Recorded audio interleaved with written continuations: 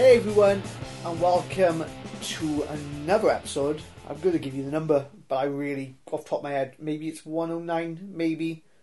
Off the top of my head, I can't remember. I usually just edit the graphics after everything's done, and then I realise what it is. I think it's 109. But anyway, welcome to yet another episode of Morgan Webster's Wrestling Friends. As always, I'm the Undisputed King of the Mods, Flash Morgan Webster. For the next 45 minutes to the hour and a half, however long this conversation with my first returning guest. This is my first returning guest. I say, I guess it is.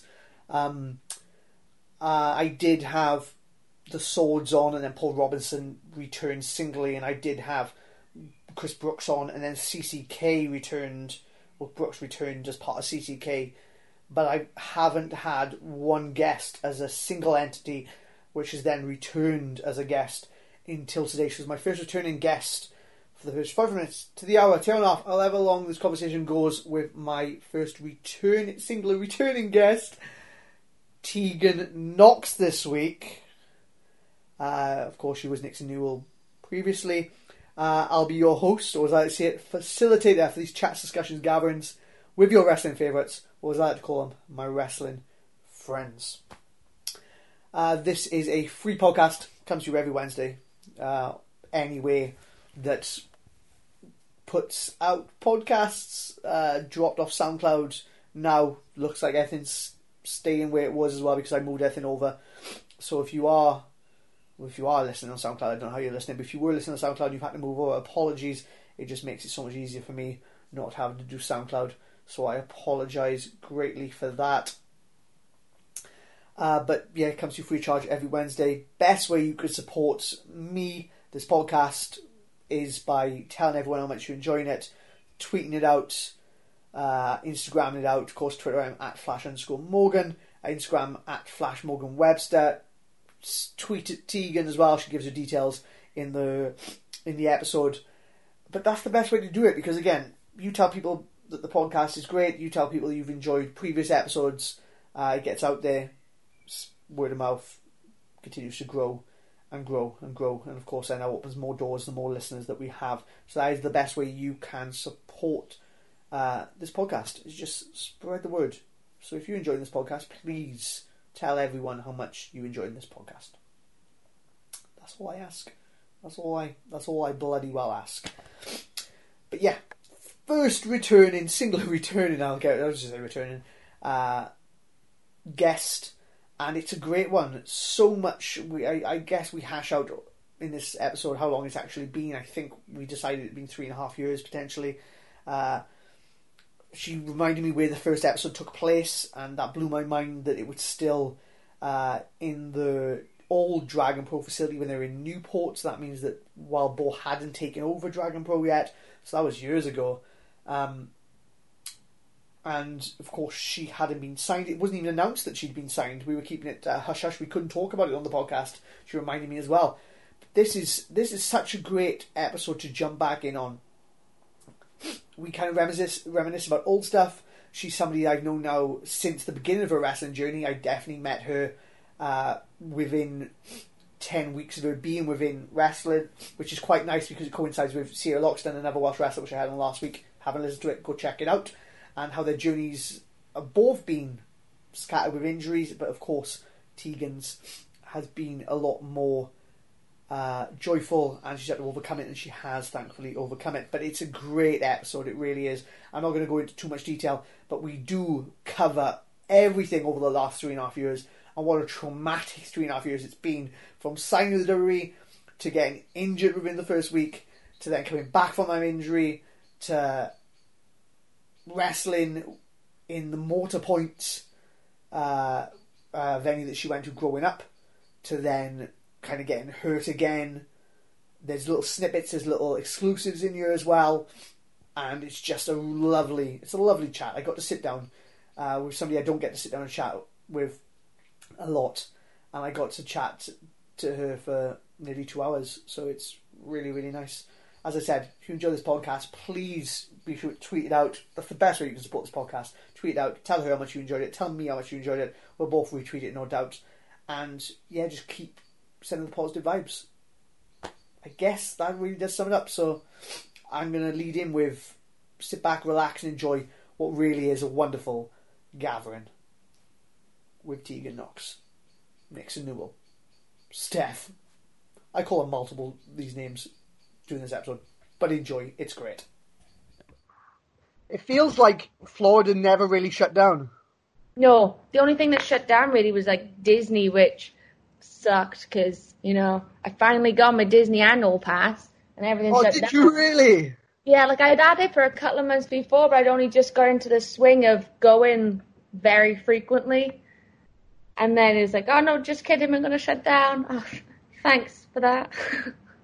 Oh my God. Did you know that Blaenau Gwent had like one of the highest areas of coronavirus in all the UK? Did it? Yeah, like real bad. The United Bevan Health Board, it was London, Birmingham, and then United Bevan Health Board that had the third highest in the UK. Oh my God. Like I knew, my mum said that someone had her in her office and then Newport was rife with it. But I didn't realise it was that bad. Yeah, real bad. The third highest at one point. This is why Wales hasn't come out of lockdown yet. Where England's eased it, the Welsh Minister refuses to bring him out because he still thinks that it's still too early. I agree with him, to be honest. I think it's too soon still.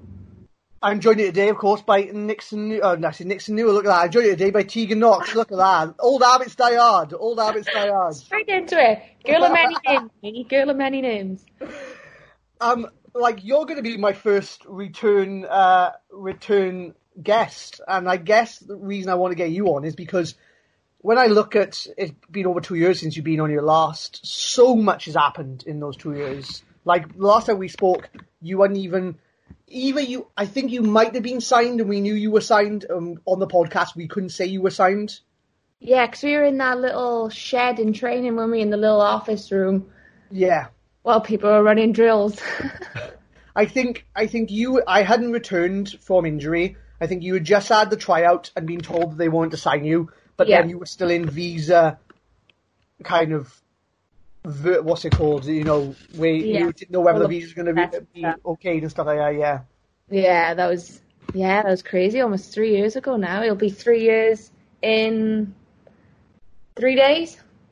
It's so weird because you think about that time and it does seem years ago that we were in that shed, but at the same time, it doesn't seem years ago that you were doing the Indies wrestle.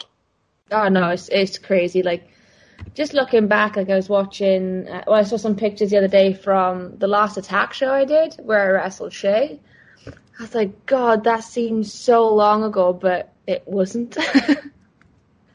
I think one of your last matches with Attack was my real epiphany moment that things were changing. Because I remember in the build-up, it might have been like maybe your third or fourth one before you ended, you had this great one with Damo, and Damo was the Attack champion. Yeah. And I remember it would be like, I think we'd heard the inklings about like, well, Pete had started doing PWG regularly and he wasn't there. Mark, I think was still at TNA, so he was all over the place. And we knew that you'd been signed. And I remember thinking to myself, I think you had a great one with Damien, and I thought, oh, this would be great. She could beat Damien here and she could be the first woman to hold the Attack belt. And then it dawned on me that you were being signed. And then it dawned on me that Pete was kind of traveling the world now, and that Mark had traveled the world, and it was like a really sobering moment that it was probably that year was the last year that all my mates were all going to be in the exact same place at the exact same time. Yeah, I think that's when it hit home for me as well. Like just everything had changed so quickly for all of us, and you know, you were starting to go out and do PWG too, and it was cool to see it all happening, but it was also quite sad knowing that, like you said, none of us are going to be in the same place at the same time again. But, you know, it was the start of something brilliant for us all, I think. Yeah, well, again, you look at all these people like AJ Styles and Samoa Joe and all them lot, and you think to yourself, well, they are all now in the same place at the same time. It's just kind of taken a few years for them to end up there, and hopefully, again, we could take over wrestling at a different level. Yeah. Let's talk about that moving out there. And how scary was it moving out to the States? Because you had lived on your, like, you know, partially on your own and stuff like that in the Welsh Valleys. But, you know, moving out to Florida all on your own. How old were you at the time? Oh, you're making me do maths now. Like 22 maybe? Yeah, I'd have been turning 23 that year. It was, you know me, I've never been a homebody. Like, I'm happy to, like, lay my head wherever, like, wherever I'm sleeping, that's my home for however long. So it wasn't that scary in that sense where, oh, Florida's my new home now. It was more so worrying that I'm going to miss a lot by being over here. Like, I missed so many of my nephew's birthdays. You know, I missed the birth of my other nephew. I've missed Christmases at home and my birthdays. So that was the only thing that I really was worried about moving over. But luckily I knew like Shayna, who hadn't been signed at the time, but I knew I was going to be seeing her soon with the Mae Young. Candice was over here. I knew Charlie was moving to the exact same day as me. I knew Dory and a few other people were here, so I was comfortable. And I guess that was more of a security blanket for me to help take away the rest of the nerves, knowing that I'd have a family here already before I even came over. But yeah, it wasn't that big of a deal for me to up and move. I mean, the only thing I had at home was family and my dog. I do miss my dog, but you know, it wasn't that big of a change for me. But I can see why a lot of people, it is a massive culture shock. The only thing I can kind of like with me personally put it together is like I moved, of course, for university and stuff like that. But I guess the saddest part for me was moving out to England or whatever, and again not knowing anyone and that fear of not knowing anyone. If I knew that, let's say that Board came to the same university as me or whatever, I probably wouldn't have been afraid. So again, you breaking it down and saying you have all these friends already there, I guess that would make it a lot less scarier. What was it like reporting to the PC for the first time? Because nowadays, I guess it's a little bit different. Some people go do their tryouts at the PC and they get to see it beforehand. But you were maybe the last of that kind of crop of wrestlers that had tryouts at a live show and then got signed and moved over to the States. So what was it like walking into the PC for the first day? Oh, I absolutely pat myself, Gab. Absolutely pat myself. It was terrifying. Like, walking in there now is, like, it's still super cool and I still get nerves walking in there, but it was like a whole new world when I walked through those doors at the first day, because obviously you're dressed to the nines so you can, you know, make a good, present yourself well to people. But I was terrified. But again, I didn't know Charlie that well, but because I'd met her before and we were kind of friends at the time, and we landed at the same day, we literally drove in the same car from the airport to her where she was staying. And then, you know, it was, again, that kind of safety blanket going, okay, so I know this girl is going through the same thing as me. And then as the doors open, I was like, oh, I know a lot of people in this class, actually. Like, Marcel was in that class, and Zelina was in there. So it was cool seeing these people in the same thing, and that did help, but it was absolutely terrifying. It was more terrifying than moving for me, that was. It's like, again, Charlie, of course, is Dakota, but it's so crazy when we look at this Doree thing our entire lives, and we're like, right, we want to get there, and you do the indies, and little by little, and then, of course, you get there.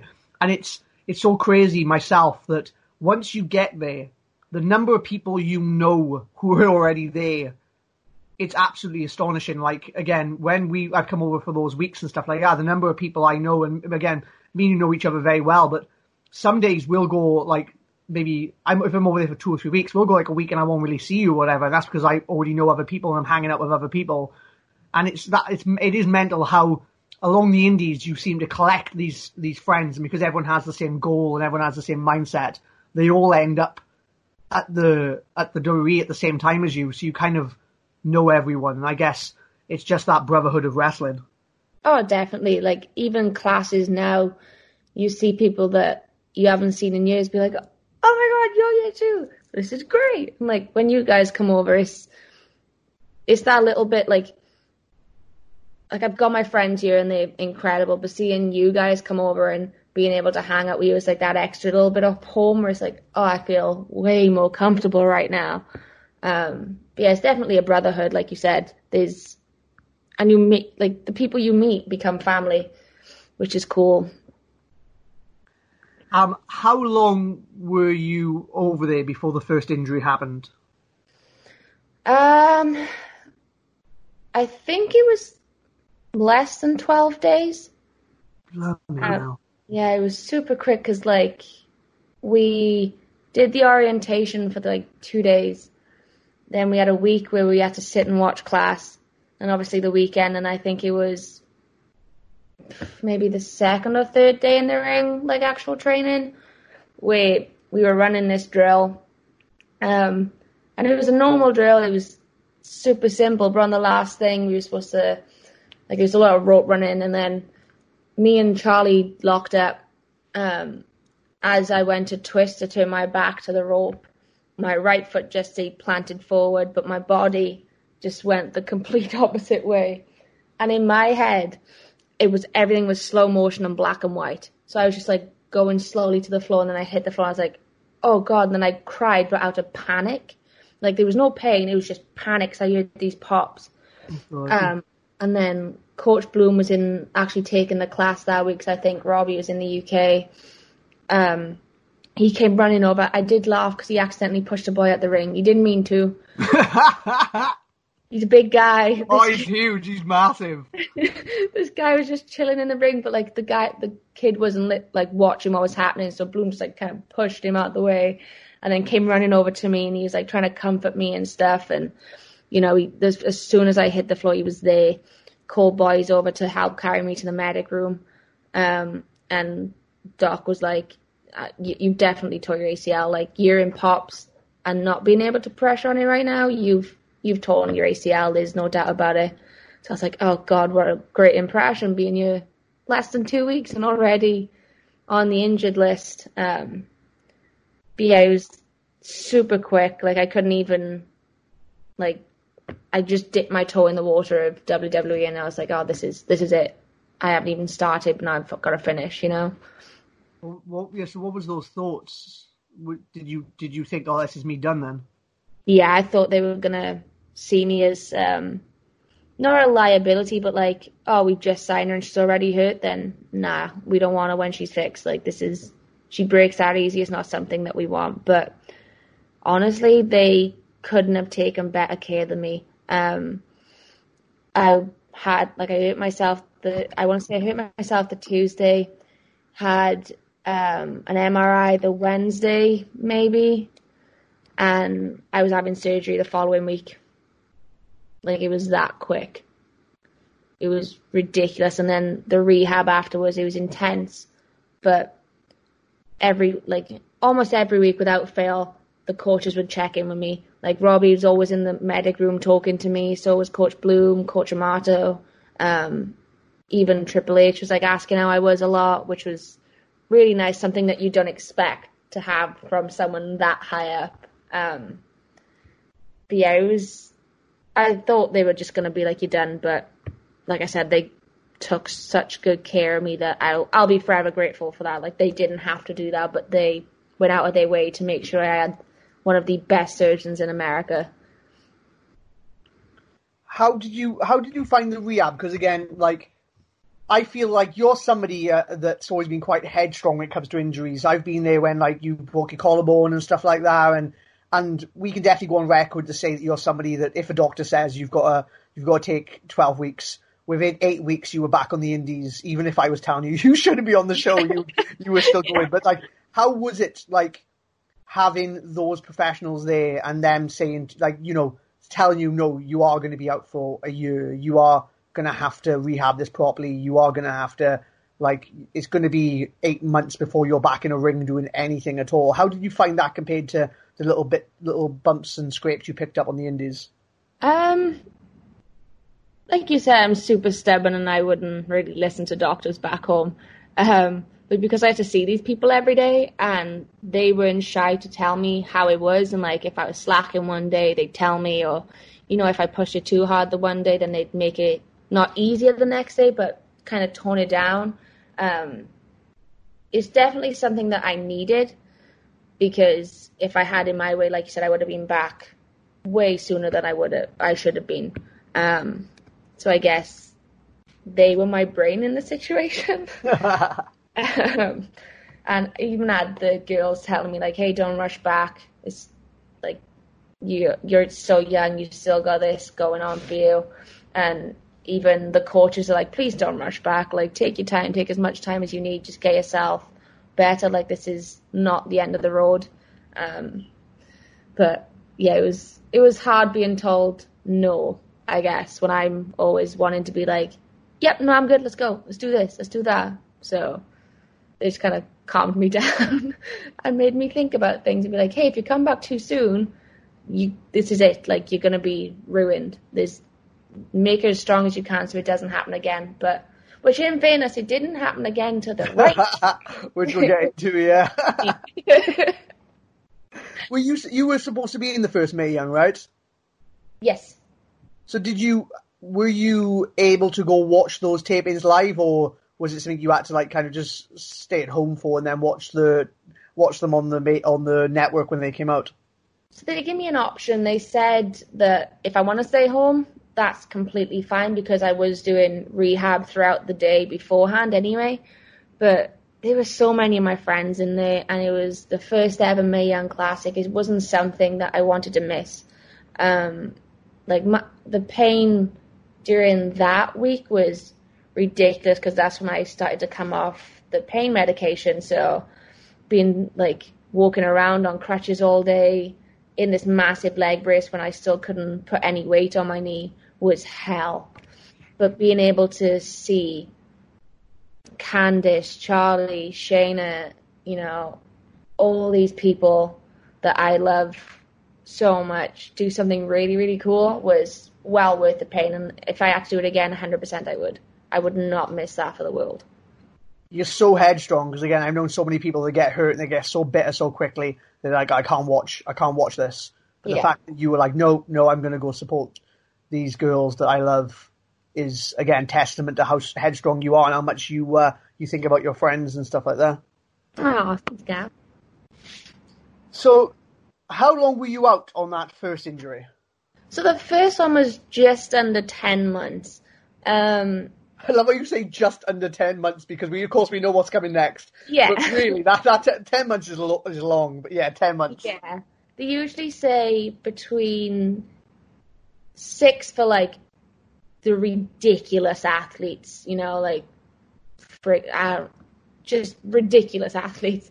And John Cena. Let's just say John Cena. Let's say Cena. But then 9 months for like normal athletes, whereas I had to take 10 months because of like all the American holidays where we'd have a week off work and I could only do rehab in the house, or like I couldn't get in the ring to do in-ring rehab, so that just added the little extra time on. And there was a delay with my knee brace as well, like something, I don't know what went wrong, but there was just a small delay with that, so I had to wait that extra few weeks to get back in the ring. But it feels stronger than it ever has been, to be honest. Where was the first match back? First match back was in Venice, Florida, and it was myself and Dakota versus Raquel, who was Reina at the time, and Vanessa Bone, which was cool because I didn't think American NXT crowds would know who I was, but I went out and this group of people just started chanting "Welcome back" and "You deserve it." And I was like, "Don't cry, don't cry. You're in the ring. Do not cry."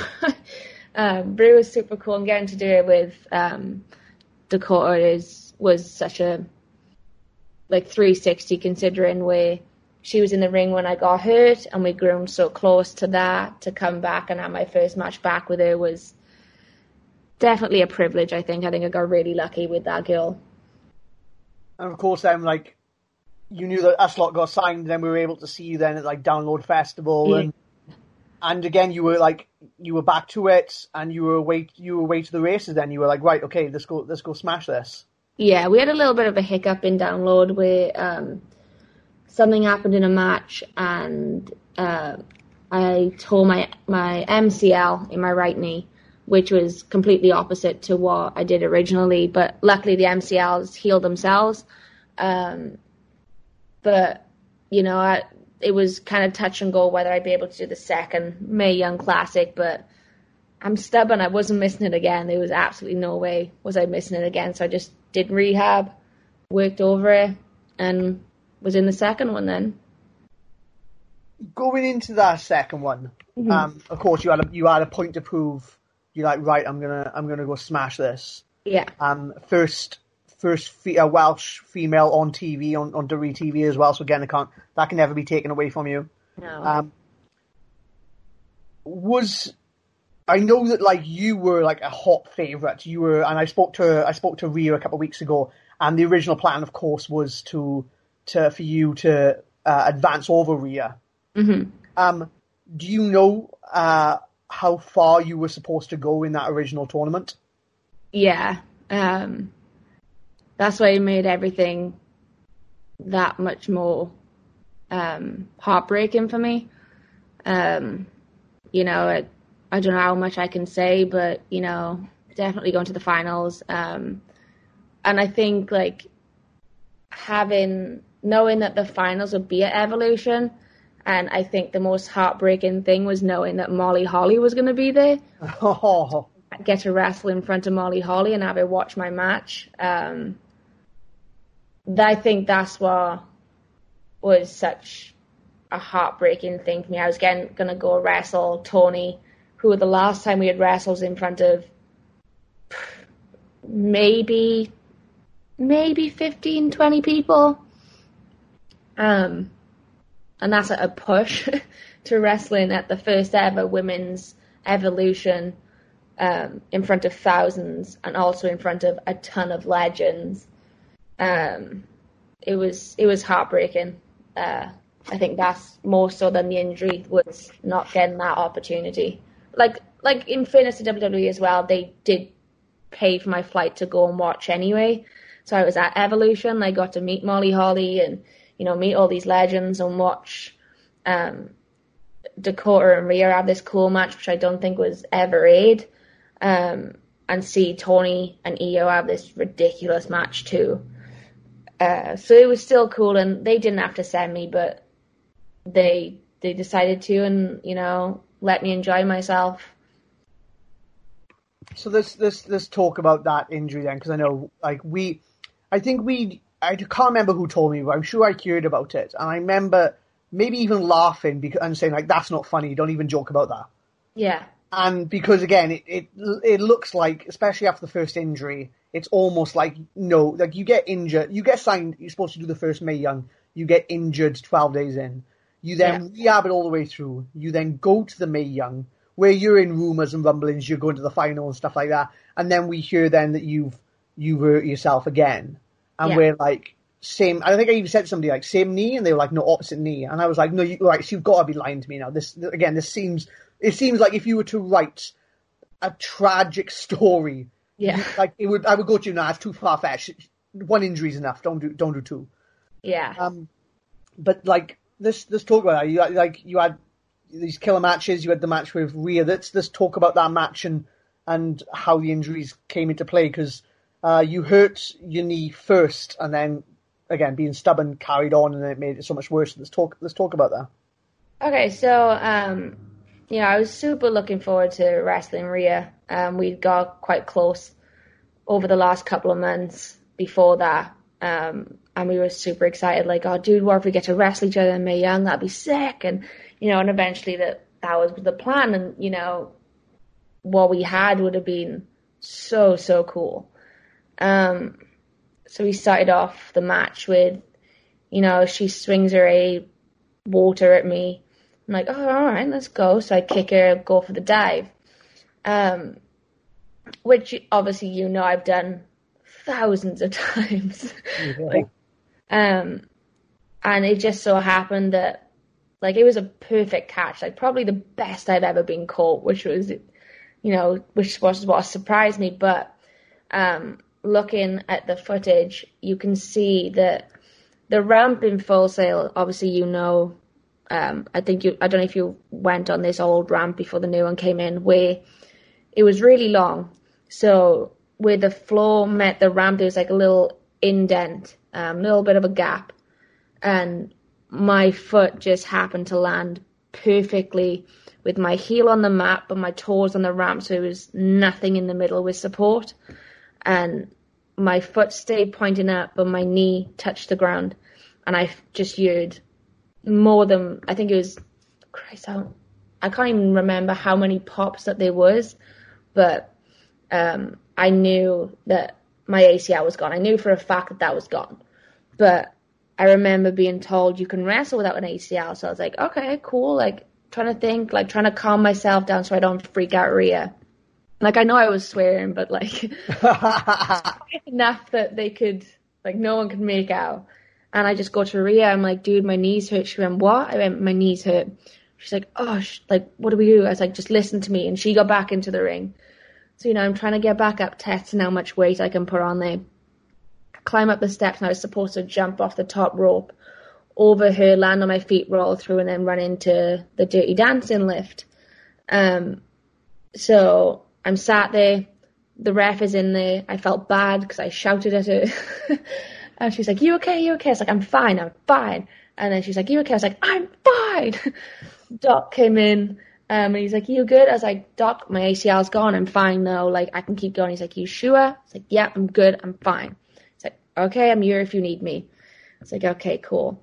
So I don't know why, and it kind of freaks me out a little bit to think about it, but I had this really weird calm come over me. Like, I've never been that calm in a match before. Like, my adrenaline is always going, but I was so calm. And in my head, I was running through the match still. I was like, okay, so I can't win this. How do we get to Rhea's finish? And I was just trying to think of a way to get to where we needed to be, where we could hit Rhea's finish and let her win that way instead of, just calling the match and having a, like, advance in an unfortunate way.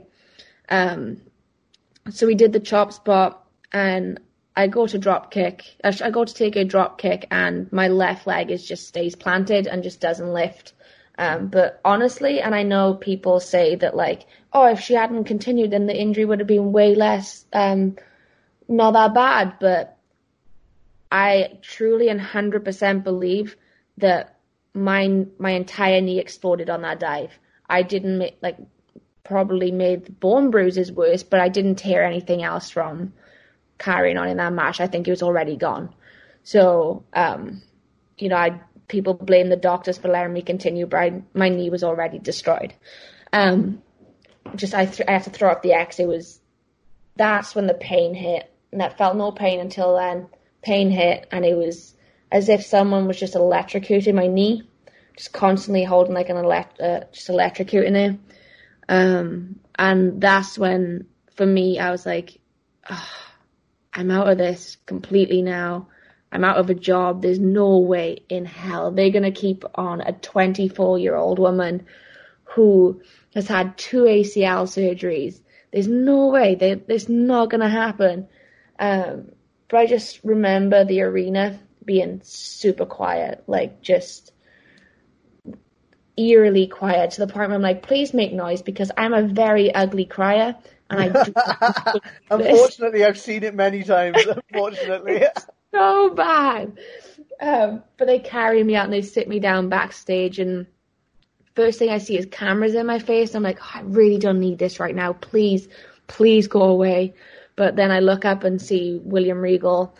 He starts saying some real nice things to me, and then Triple H just like barges his way in, and he's like comforting me, he's hugging me, and he's talking to me, and he's like, this is not the end of the road. Trust me, like, your career is still intact. You're young. You've got this. We've got so much ready for you when you come back. Just take care of yourself, look, and just get through this. And I was like, oh, great. That's a nice thing. Like, but I think the part that really sent me over the edge was Tommaso Ciampa was 100% one of the first people in the room. He was there with a bag of ice, and he was telling me, like, this is not it. like, you're so young, you've still got this. And he was holding the bag of ice on my knee. So he was just sat on the floor talking to my dad. And then I saw Shayna and Sarah Rowe come running in, and they were just sobbing. And I have never seen those two women cry in my life. So I think that's what affected me a lot, was seeing two people who are the strongest people I've ever met sobbing. And then they carried me to the back of the medic's car, and like Candice was there too, and she was in the makeup chair because she was crying from me getting hurt as well. Like, she did this interview about it, and I've seen the full cut, and seeing how much it affected her was also hard. But she went out, she had her match, and the medics were nice enough to not drive the car away until she was able to see me again. And she was like, I'm going to be strong, I'm not going to cry. She knocks on the window, rolls it down, and we just meet eyes, and we both just start sobbing again. Like, I just stopped crying, and now I'm crying again. But, like, she was hugging me, and she kissed the top of my head, and she was like, go to the hospital, get checked out, like, just tell me how much she loves me as well, which was nice. And then went to the hospital, and before I even got there, there was a room full of people waiting for me to come in. I'm like, oh, wow. Like, there was Nikki Cross was there, Sarah was already there, Shayna, Tommaso was there. It was just crazy to know how much people cared about me. But yeah, it was, in a nutshell, it was intense and it was heartbreaking, but the most heartbreaking part was seeing all the people that cared about me so devastated. Like, that hurt way more than the injury, and it'll always hurt way more than the injury for me. I think the way you talk about those, everyone was there, and especially like the women, I think that's a real testament to why the NXT women's division became one of the hottest in the whole world. I think it's that respect that all the girls have for each other, and everyone wants everyone to succeed, and they all want to push each other, and they all care about each other and stuff like that. I think it's that which makes it incredible. But I think as well, the one thing you said was about like whether the knee exploded fully on the dive or not.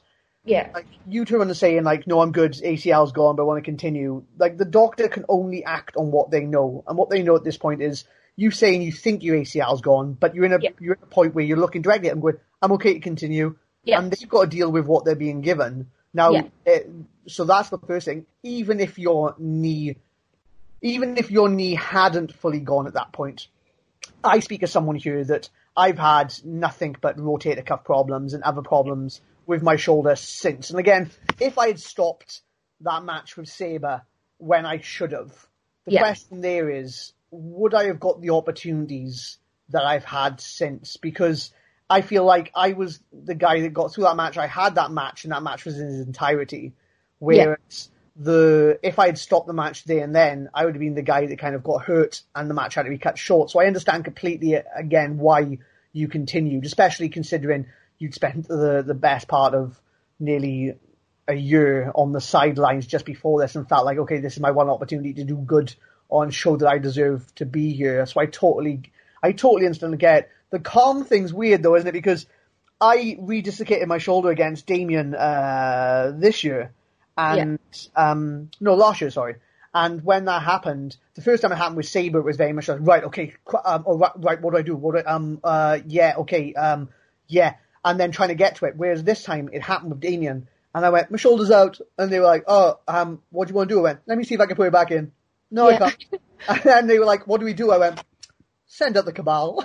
And that was literally my call. It's like, we'll have a DQ finish, send up the Cabal. And like Damien's trying to like, and then as it happens, they all come down and start beating down on people. And then my brain realizes, if they haven't been told that I'm hurt, and they come up and start like stomping on me, I'm going to be raging. So I think one of them maybe starts coming towards me, and I turn to the ref and go, tell them, if they touch me, even with a dislocated shoulder, I'm going to beat the crap into them. And then like the referee tells them they don't do it. But that calm is so weird. I think it only comes from, that first injury happens, and you're able to validate stuff and kind of process it a lot easier. Like, okay, we've been here before, we know what's happening. And I guess that comes down to experience and maybe a little bit of muscle memory as well. Your brain just going, we've been here before, let's get through this. Yeah, definitely. First of all, the only image I've got in my head right now is you just swinging this limp arm at the cabal. It wasn't that good, trust me. It was just me kind of looking at them and going out. So that's just made me chuckle. But like, I think the thing about that match that irritates me so much is how much flack the medic team got. I'm like, no, I physically told them I was fine. It's on me if I did make it worse. It's not on them. Like you said, that they can only go by what they're being told, and I've said I'm fine. So, like, just stop blaming them. It was my choice to continue. But I haven't been able to say that because no one's asked me that question. But yeah, it's definitely muscle memory, I think, and we just want the best for that situation. Like with you and Damien, you just want the best of that, and trying to figure out how to do it. But yeah, it was, fair play to Rhea. She was an absolute pro throughout the entire thing. She listened. I think she was freaking out more than I was, but she listened to everything I said. And the fact she stayed in character afterwards was at such a young age to be such a professional is mind-blowing, and it's so great to see her doing what she's doing now. But I do remember when I was getting carried out before she hid under the truck, they were just looking at me like with just this.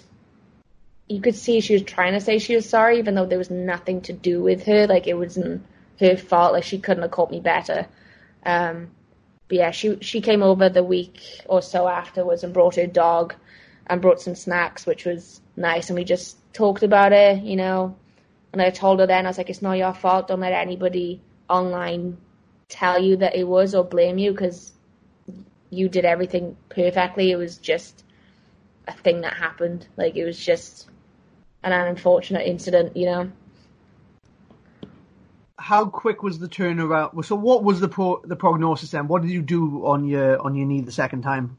Okay, so here we go. So it was a complete torn ACL. My MCL and LCL were also completely torn. I had dislocated my kneecap and popped back in on the dive, which is what caused all the tears.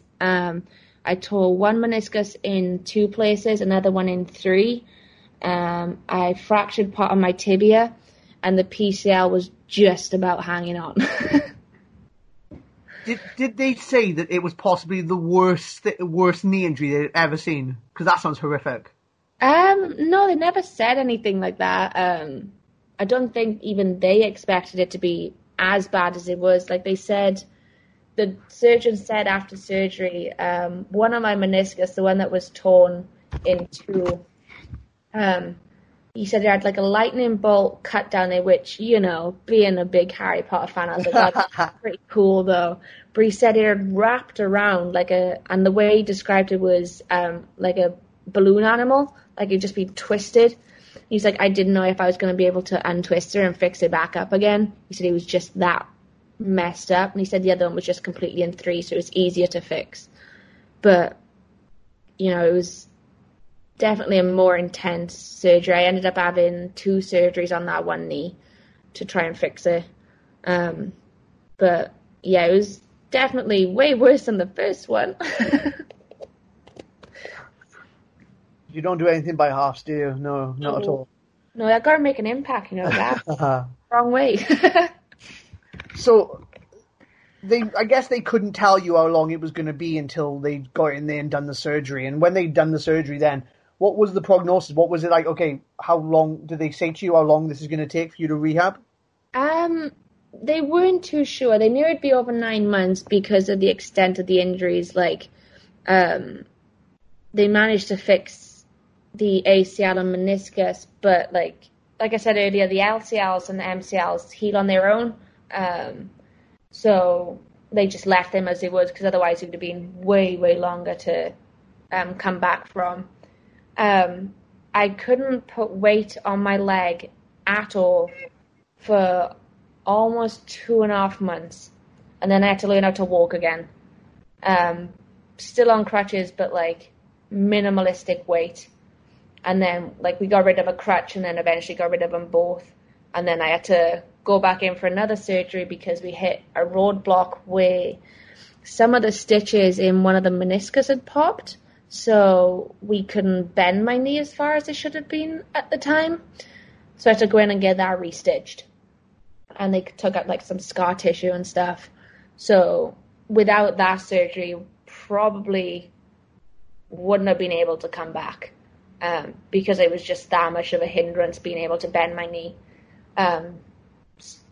Even though it added like an extra month or so on. But yeah, it ended up being, I think it was over a year before I came back. Like, I think I was in the ring at maybe 8 months, but they were not letting me out of that ring and onto matches until they were completely sure, which, in fairness to them, is the right thing to do, because it's quite a common injury to hurt your other knee after tearing the one ACL. Oh, is it really? Yeah, because you rely so much on the opposite leg throughout rehab, like it just starts to, it's wear and tear.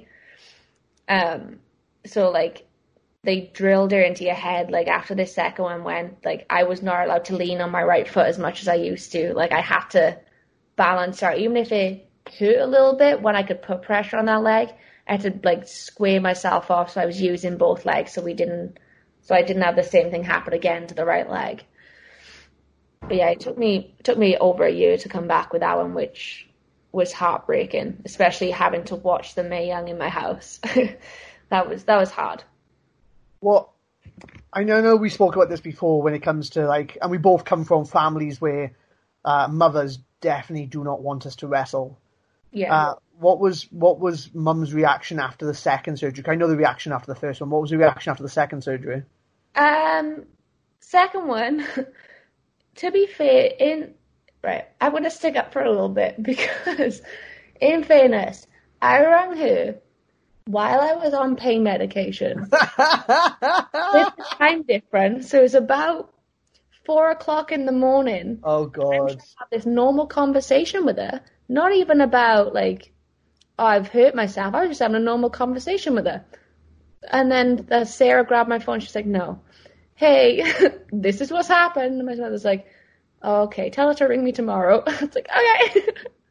So I rang her the next day, and she was like, how you feeling? And we talked for a little while, and then she was like, can you just not do it again? Like, just don't get hurt anymore, because you keep ringing me at like obnoxious times in the morning. Yeah, fair enough. Yeah, I'll try not to.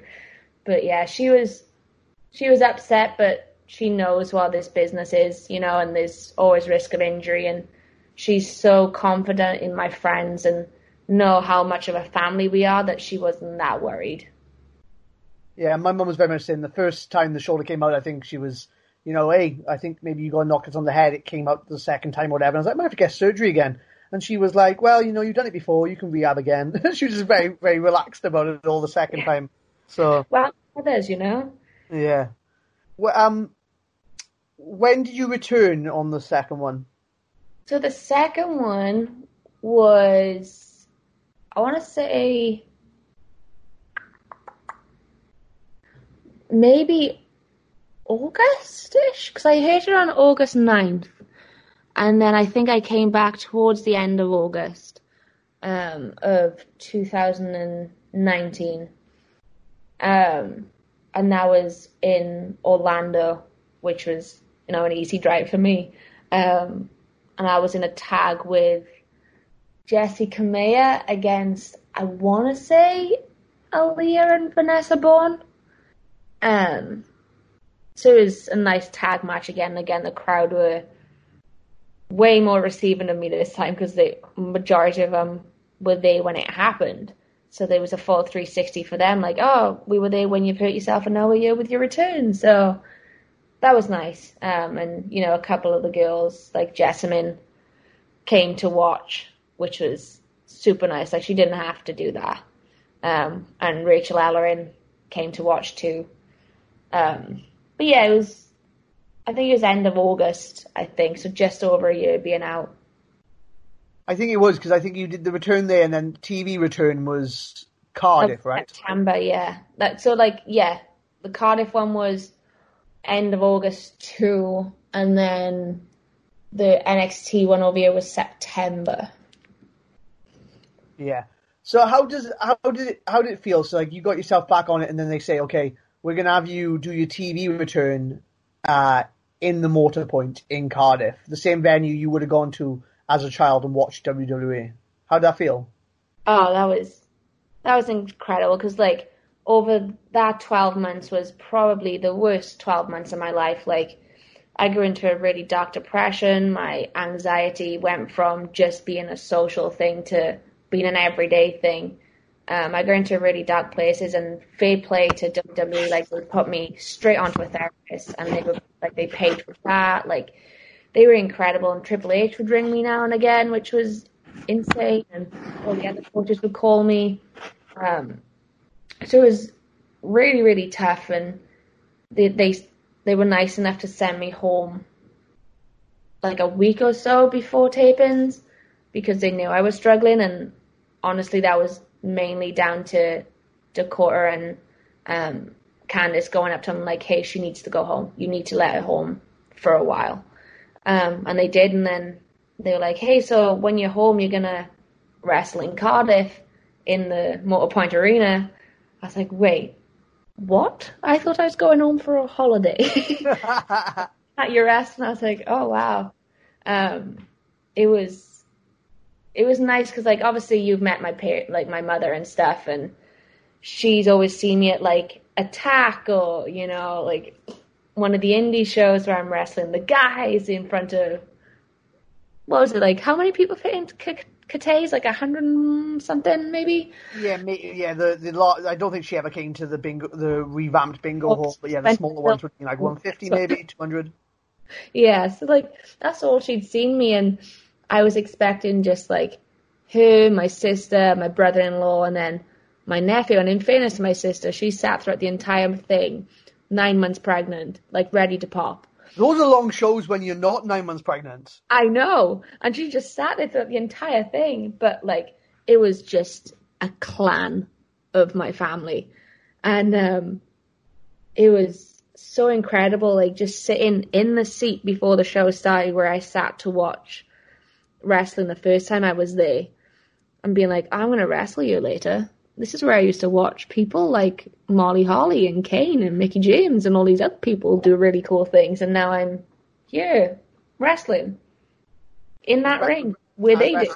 And wrestling one of your good friends, Kaylee Ray, as well. Yeah, like it was such an incredible experience. Like I honestly can't think of a better person to have wrestled that night than Kaylee, because the first knee surgery, she flew all the way out here to look after me. Like, she up and left life in Scotland for a couple of weeks, and, like, it overlapped with the Mae Young, but my mother did everything in her power to pay for Kaylee to come over to look after me, and Kaylee was incredible. So having that experience with her was something I will never forget. And, you know, we both had a cry afterwards, and my family just couldn't stop thanking her. I couldn't stop thanking her. And, you know, I'm lucky enough to have Kaylee as one of my best friends, which not many people get to have someone that incredible in their life. You know, and we went out and we had one of my favorite matches.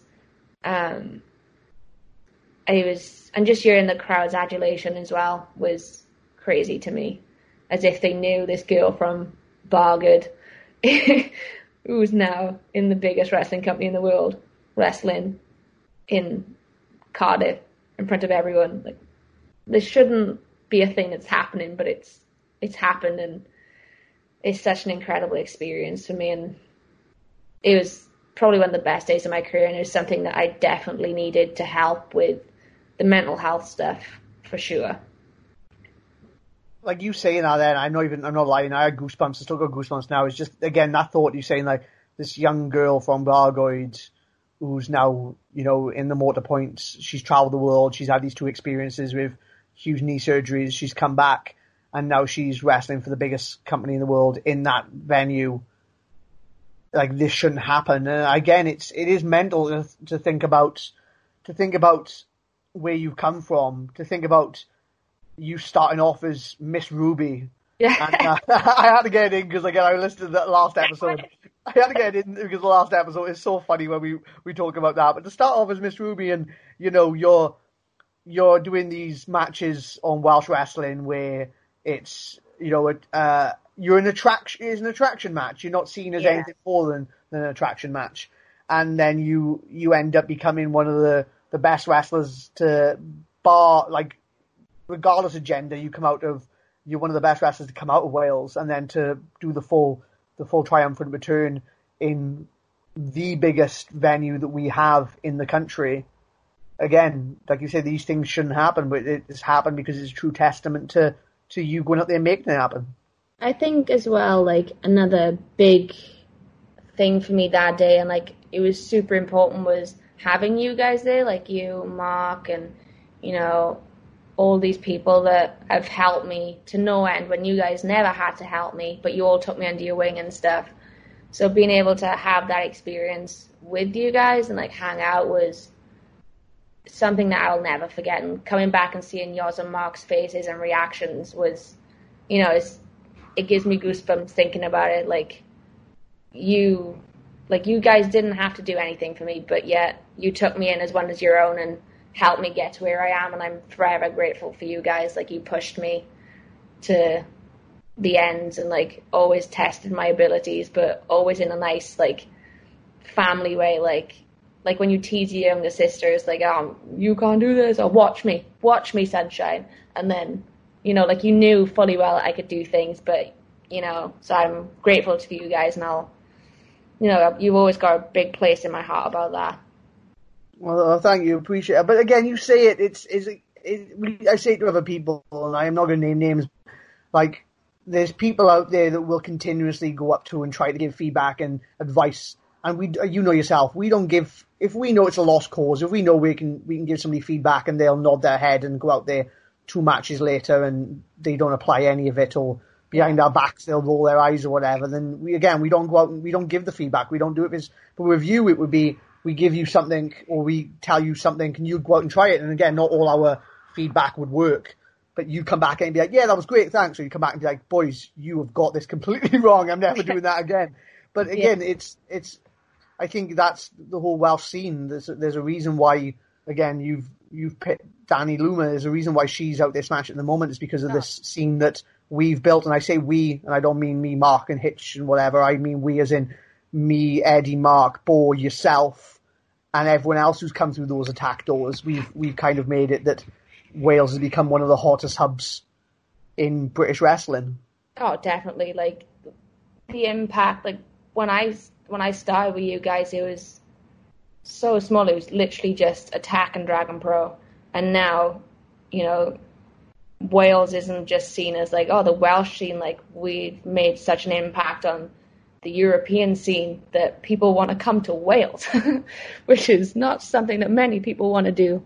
But yeah, like, just going back to Danny Luna, like, the stuff that you guys have helped her with is ridiculous. She's 100% on the top of my list. If I ever go back to NXT UK, I want to wrestle her, because that woman is just a ridiculous talent. Like, fair play to you guys. Like, the training you've done at Dragon Pro, like, even with me was great. Like, the things I learned, like, I still apply them to this day. But she went from like 0 to 100 real quick. I can't take any credit with that, really. That's all Danny Jones and Bo and Mark Andrews. I just do exactly what I did with you and just tease her and tell her she can't do stuff. That's all I do. And it's, again, seems to motivate. So, but they teach her stuff. I just belittle her every chance I get. Well, it works, But let's talk about, like, you had that match with Kaylee, and things have just absolutely escalated over the last 6 months. Mental things. It's insane. It's absolutely insane. Like, I still don't believe half the things that have happened. I look at photos, I'm like, oh yeah, that was a thing. Like, it's just... I know, like, this, like, I had a list of things I was going to talk about today, because, again, I'm trying to prep with these. And while we were talking, I realised there was a big thing I missed off, and I'll get to in a second. But, okay. Yeah, like, this isn't the thing I missed out, but let's talk about War Games for a start. Yeah. Like, being in the first all-women's War Game, like, that's absolutely mental. Like, I've never been in a cage match, full stop. You've now been in a War Games on WWE. Well, you technically didn't make it to the cage. No, but I was in it. I was on the graphic. You were in the match. Yeah, I was in the graphic. Yeah, you were in the graphic. Yeah, totally. Yeah, it was crazy because we got told at a TV taping that this is happening, and like Triple H was kind of gathered us who were in there, and he's like, so we're all gonna be in this big War Games match, and we're like, wait, what's that? Wait, excuse me? He's like, yeah, we're having the first ever women's War Games. You guys are all involved, and then he took Mia to the side and was like, hey, this is what's happening, but don't worry. Then he took me and Charlie, was like, hey, this is what's happening with you guys. Like, we're going to start something massive from this. But even to be thought of, like, oh, yeah, these people would be in this ridiculous historic match, which is one of, like, that match was insane. The women did so incredible in there. I'm stood backstage, like, just sobbing. I've cried so much in this company, but I was just sobbing, seeing all my friends just doing this incredible match, and I couldn't have been prouder to just be involved, like even thought of to be involved, let alone kind of be in the match. It was mental. I love the fact that the idea with you and Dakota was so far thought out. And I'll say on you that 30 seconds after it happened, I messaged you instantly. Yeah. Because I didn't know how it would be perceived by you, that because again, it's such a weird thing with wrestling sometimes where you can have a match like this and then they can say, okay, you're not actually making it to the match, you're going to be taken out and that's all you're going to do. And sometimes with us, with being wrestlers, it's a bit like, oh, but man, I want to do something crazy off top of the cage, or and I know exactly how you are and how you can be when it comes to that sort of stuff. Because I did think going into it, I was like, oh, she's gonna do something mental and hurt herself. I'm so worried about this. And a part of me was really happy that you didn't get that chance. but also, I messaged you straight away and said to you, that was absolutely incredible. And I said to you that I felt like that did so much more for you than being in our War Games ever could have. Yeah. I think you were one of the first people to message me, to be honest, if not the first. Yeah, I was gutted when they're like, oh, you're not going to be in there, but we've got this idea. So me and Charlie were like, okay, we're going to take this and we're going to run with it. We're going to make this, as best as we can. And she's such an incredible wrestler that just the facials that she had when she was you could see her switch was, oh, it gives me goosebumps. Even watching the video packages before we went out and wrestled, we were both like, oh man, we did good. We did really good. And we had, as soon as we came back through the curtain, Triple H was there, Stephanie McMahon was there, they were all there going, that was such a good job, and Kevin Owens was there going, that was incredible. These people that never have to say a good word about it were that was the business, that was really, really good, which definitely helped with not being in the match because we were able to make such an impact in the space of a minute.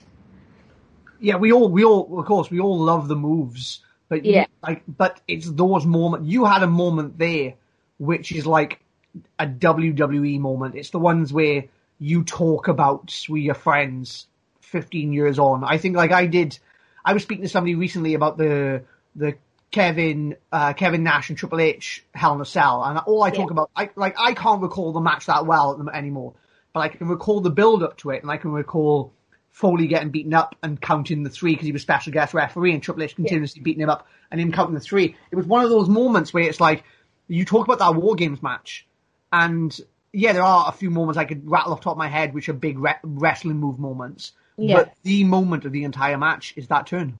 Yeah, and like I said, Dakota is such an incredible talent that you could just see the switch just snap. I was like, oh man, she's good. She's really, really good.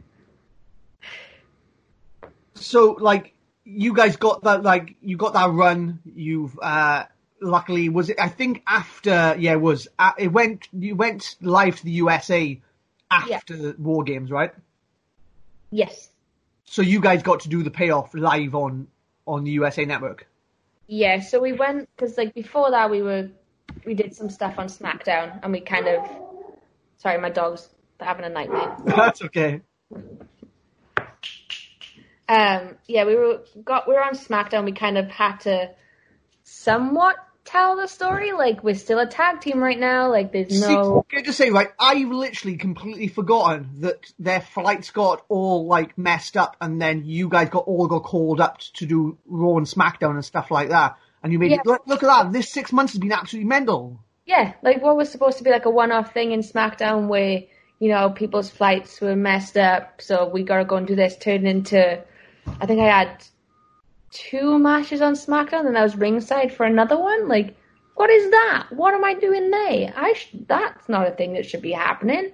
But there I am wrestling Mandy and Sonya in the first one, and then the next one it was an 8-man tag where it was me, Dakota, Mia, and was it Rhea? No, Yes, it was Rhea against Sasha, Dana, Carmella, and Nikki. Like, what is that? Why am I in this match? But yeah, and then after that we went to War Games, and we did, I think USA was before that. Just before, maybe? Yeah, because the first match ever on USA for us was the women's 4-way. And I hadn't made my NXT debut yet. That's right. You are correct. You made your debut back on live TV on USA. Yeah. But then we did the War Games thing where I was off. I was on the shelf, storyline wise, for 2 months. So just before Rumble. And then came back to the Battle Royal, and that's when the story of me and Dakota really started to take off, I think, where she cost me the number 1 contendership for Portland. And then Rumble happened, Well, that's the thing I completely forgot about. Like, as we were talking about, I was like, I was lucky enough. Me and Mark had gone and done some signings in London, and we were coming back, and I think like Mark had it streaming on his phone, but luckily we caught it or whatever. But again, first Welsh woman to ever be in the Royal Rumble. A Rumble, Gavin. I was in a Rumble. What is that? Absolutely mental. It was crazy because we did Worlds Collide the day before, and me and Dakota had that little schmoz thing where I speared her through the barricade because which was great. My mate who loves wrestling messaged me when you could tell they're friends. They just battered each other. I was like, oh, friend, do you mind if I rugby tackle? She's like, no, go for it. I'm like, okay, let's go. So that happened, and we had to go straight from there to where the Rumble was being held. And I walk in, I'm like, oh my God, it's my friends. Like, seeing so many of them, which was cool, to the point where I hadn't even noticed that my hero was stood across the side of the room. I hadn't even realized that. I was too into my friends. And then Candice comes up, she's like, have you seen us over there? I'm like, no. So I look, I'm like, oh no, don't cry again. This woman always sees you cry. Stop it. Stop it. So I just walked up, I was like, hey, it's nice to see you again. She's like, oh my gosh. Like, being super nice. And then they start giving out the numbers, and Molly's really early on. I think she was number 3. I was like, oh, I'm not going to get in the ring with Molly Holly. And then I see Beth. I'm like, oh, it's Beth Phoenix. I know I see her every week, but I never get to wrestle her. Let's see if this works out. And then it worked out that she was in the ring when I was. I was like, I'm taking a Glam Slam. That's all I need. I just want to take a Glam Slam, and I'm good to go. I don't need anything else. And she's so nice and so lovely. She's like, what do you want to do? I was like, no, what do you want to do? Do you know who you are? Like, I will just beat me up. I don't care. She's like, oh no, I want to take some of your stuff. I'm like, okay. If I could take a Glam Slam. She's like, you want to take one? Yes. Yes, I do. So like, being able to be in the Rumble is one thing, but then also wrestling someone that I also look up to with Beth Phoenix in front of someone else that I look up to, like my main hero, was bonkers and is still bonkers to me. Like, afterwards, Molly Holly texted me and was like, God, your bump in the Rumble was so good. I was like, oh, what is happening right now? Think about that sentence. Molly Holly texts me. Yeah, she texted me. Exactly, absolutely crazy. Yeah, that's the thing that happens sometimes. it's mental, because, like, she gave me a number when I was hurt, when I was coming back from the second knee, because I always wanted to ask her. I think I told you about this, like, years ago, where I wanted to ask her to use permission to use the Molly-Go-Round. And I'd never really wanted to use her on TV unless I had her permission. And she was like, she got Coach Bloom to text. Well, she asked me to call her, and I was like, I'm not calling you. That's not a thing that I can do, and not seem like an idiot. It's not happening. So I text her instead. And, you know, she gave me permission to use the Molly-Go-Round, and then she just texts me now and again to see how I am and how's wrestling going, which is insane. Same with Beth. Just text you now and again going, how are you? Like, and they're always willing to help. Like, I've messaged them both and asked for matches to watch or for critique, and they're happy enough to help. Like, it's insane how helpful these women are when they shouldn't be that helpful. Like, they don't need to be that helpful. But the nicest women I've ever met, 100%. Which in turn then makes you want to be, like, it's all about paying it forward, isn't it? It's like there's so many moments in your career where, like, we all have it, where somebody you know doesn't have to help you or be nice or something like that, and then they are, and you're like, well, anyone else you've met who's been a bit of a arse. Yeah, a bit of an arse, then thank you for finding that word for me. You're welcome. Yeah, then you kind of, it makes them even a bigger arse, because you're a bit like, well, if this person isn't like that, then you have no right to be. I think the one for me was like when I met Devitt, and I was like, at the time he was doing his run at New Japan, I was like, you're the best junior heavyweight in the world, and you're the nicest guy ever. Nobody else has an excuse to be anything but the nicest guy now, because you're the standard. And I think, again, seeing these women that you look up to, that, as you say, have achieved everything you can in this business and achieved so much outside of it as well, and they're still so happy and still so hungry to pass on the knowledge that they have, just makes you want to do the same. Yeah, it's ridiculous. Like, when we used to before all this, and we'd have TVs weekly, like, Beth was always so nice and just wanted to talk to people. Like, even if it wasn't about wrestling, just wanted to talk to people. And, you know, she's come into Skull Class quite a lot to give critiques back. But even after my match with Dakota at TakeOver, she came backstage when they'd finished and found us in catering and was like, that was such a good match. Like, are you guys okay? Like, you look like you killed each other, but you all good? And we're like, yeah. She's like, it was so, so good. You guys did incredible. We asked her for feedback, and she was like, I can't critique that. She's like, I've done, like, that was just not something I can critique, because it was really, really good, which blew me away. I was like, no, please give me something, please. I want to learn more, please. But, you know, she didn't have to do that either. Like, you just call my match a TakeOver, but you've come back to find us personally. Like, it's such a nice woman. So what's next then? Because, like, again, we use these 6 months as the thing.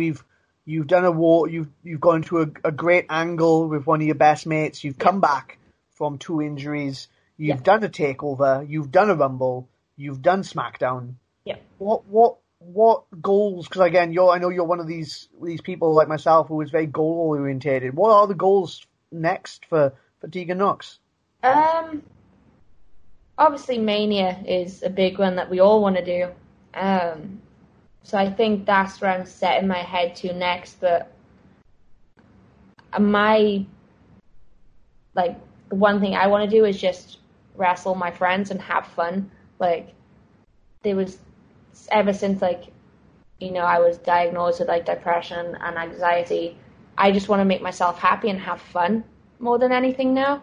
Like, I have achieved more than I could ever possibly imagine I was going to achieve. Like, you know, the TakeOver with Dakota in the street fight, and then we had a steel cage match on NXT TV a couple of weeks later, which, you know, 6-7 years ago, women wouldn't even be having cage matches on pay-per-views, but now we've just had a street fight, and now we're having this sort of match. We've just broke 2 boundaries there But other than Mania, I literally just want to have fun with my friends and travel as much as I can. I think that's brilliant. And again, I've used it before. Eddie Dennis once went to me, and I think it's something that's always stayed with me. We're on, maybe it was like the second coach we'd ever done with WWE, and he said that when he was a kid, if somebody'd asked him what his dream was, he would have said, "My dream is to be a pro wrestler." Yeah. And he said, but if somebody asks him now if somebody asked him now what his dream was and if he's achieved it, his dream would be to be a pro wrestler with all his friends. Because he said when he got to WWE, the one thing that made it even more special was all of us were there. And he realized that when he was on the indies, he loved wrestling, but the shows that his friends weren't on weren't as enjoyable. Or the matches, when he got to wrestle his friends, it was the best time ever. So like his dream has become to be a pro wrestler with all his friends. And I think that, again, is when I thought about it, I thought, yeah, he's totally 100% right. The reason that we enjoy it as much as we do is because we get to enjoy each other's company as we get to achieve this crazy dream. Yeah, legit. I think I've either wrestled with or wrestled all of my friends except for maybe 2 since I've been here. And that's because it got called up before I go back into the ring, with Sarah and Ruby. But yeah, that's all I want to do is just wrestle my friends. And I'm lucky enough to be able to do that on such a big stage as well, which is not something that, like I said earlier, a girl from Bargood should be able to say. Where can they find you on the internet? Okay, so Twitter and Instagram are the exact same. It's at Tegan Knox WWE_, because someone stole Tegan Knox WWE. So I've had to. I was bored. I'm sorry. I'm real sorry. I was bored. You knew it. But yeah, they're both the same. Both the same. It's been absolutely great to chat to you, and I have no doubt that by the time I speak to you again in 3 years' time, you will be able to tell me about how you main evented WrestleMania. Oh, thank you, Flash. I appreciate it. It was lovely to catch up and only get interrupted by the dog once. I was going to say how much of this would feature Blue, but I'm glad. I will say, as much as I do love him, I'm glad that it was only the one interruption. Yeah, she just scares herself sometimes because she sleeps a lot.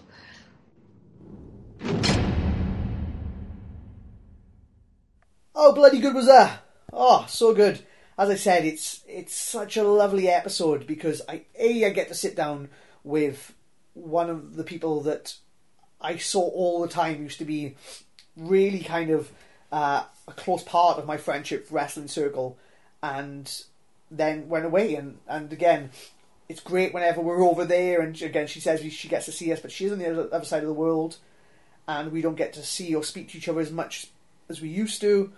And as I said, there really was a turning point for me when she had that match with Damien Dunn, Chief Deputy Dunn, at Attack, and I was like, oh, it'd be great if she won the Attack Pro Wrestling Championship. And I don't know if I was back from injury at this point. I think I was on my way, and I realised, oh no, she's getting signed. And I heard whispers and rumours.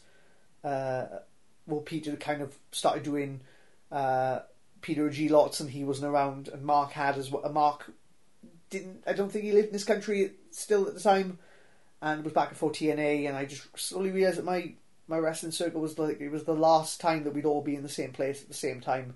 Of course, it'd be great that we've all kind of met each other up at WWE now, and we're all there, and we all seem to be moving in the same direction.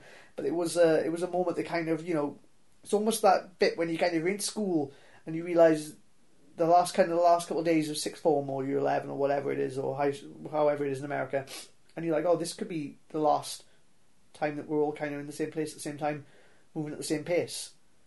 And of course, you do go on to bigger and better things, and life does change, but there are moments that are quite sad like that. And this was wonderful, this conversation, for me to sit down and chat to her, because I don't get to do it very often. But also, just great conversation, because you hear, again, we've all seen the special about her on the network, and of course that's been chopped and edited, and it's fantastic. If you haven't seen it, go watch it. But it's something so different to listening to a raw conversation and hearing her feelings, and hearing about how heartbroken she was, and how doubtful she was and how low she got. And she talks about her mental health and her anxiety and her depression so openly on here. And it's a lovely chat. And again, her turn on to say that she was supposed to go to the final. Whether she was supposed to win it, that's another question. Again, something that we can debate and talk about.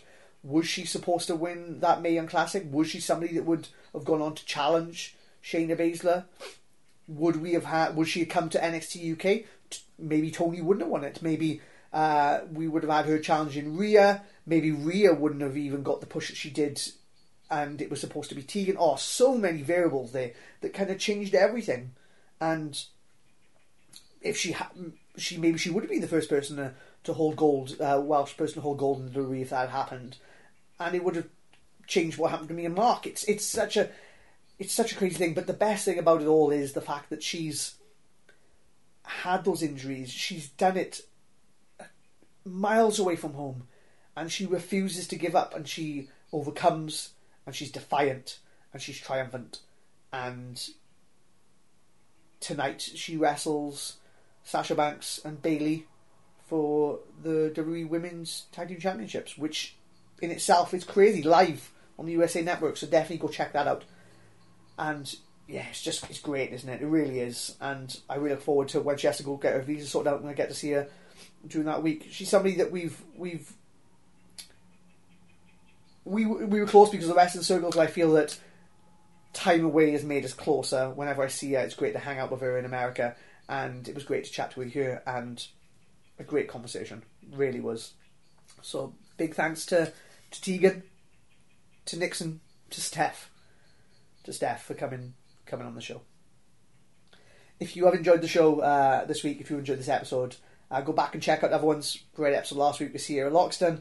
Rhea Ripley's one, which I guess coincides a lot with this, was 4 weeks ago. So definitely go check that out one. I've had Ricochet on, I've had Edge on, I've had Alex Shelley on, I've had Matt Sydal on.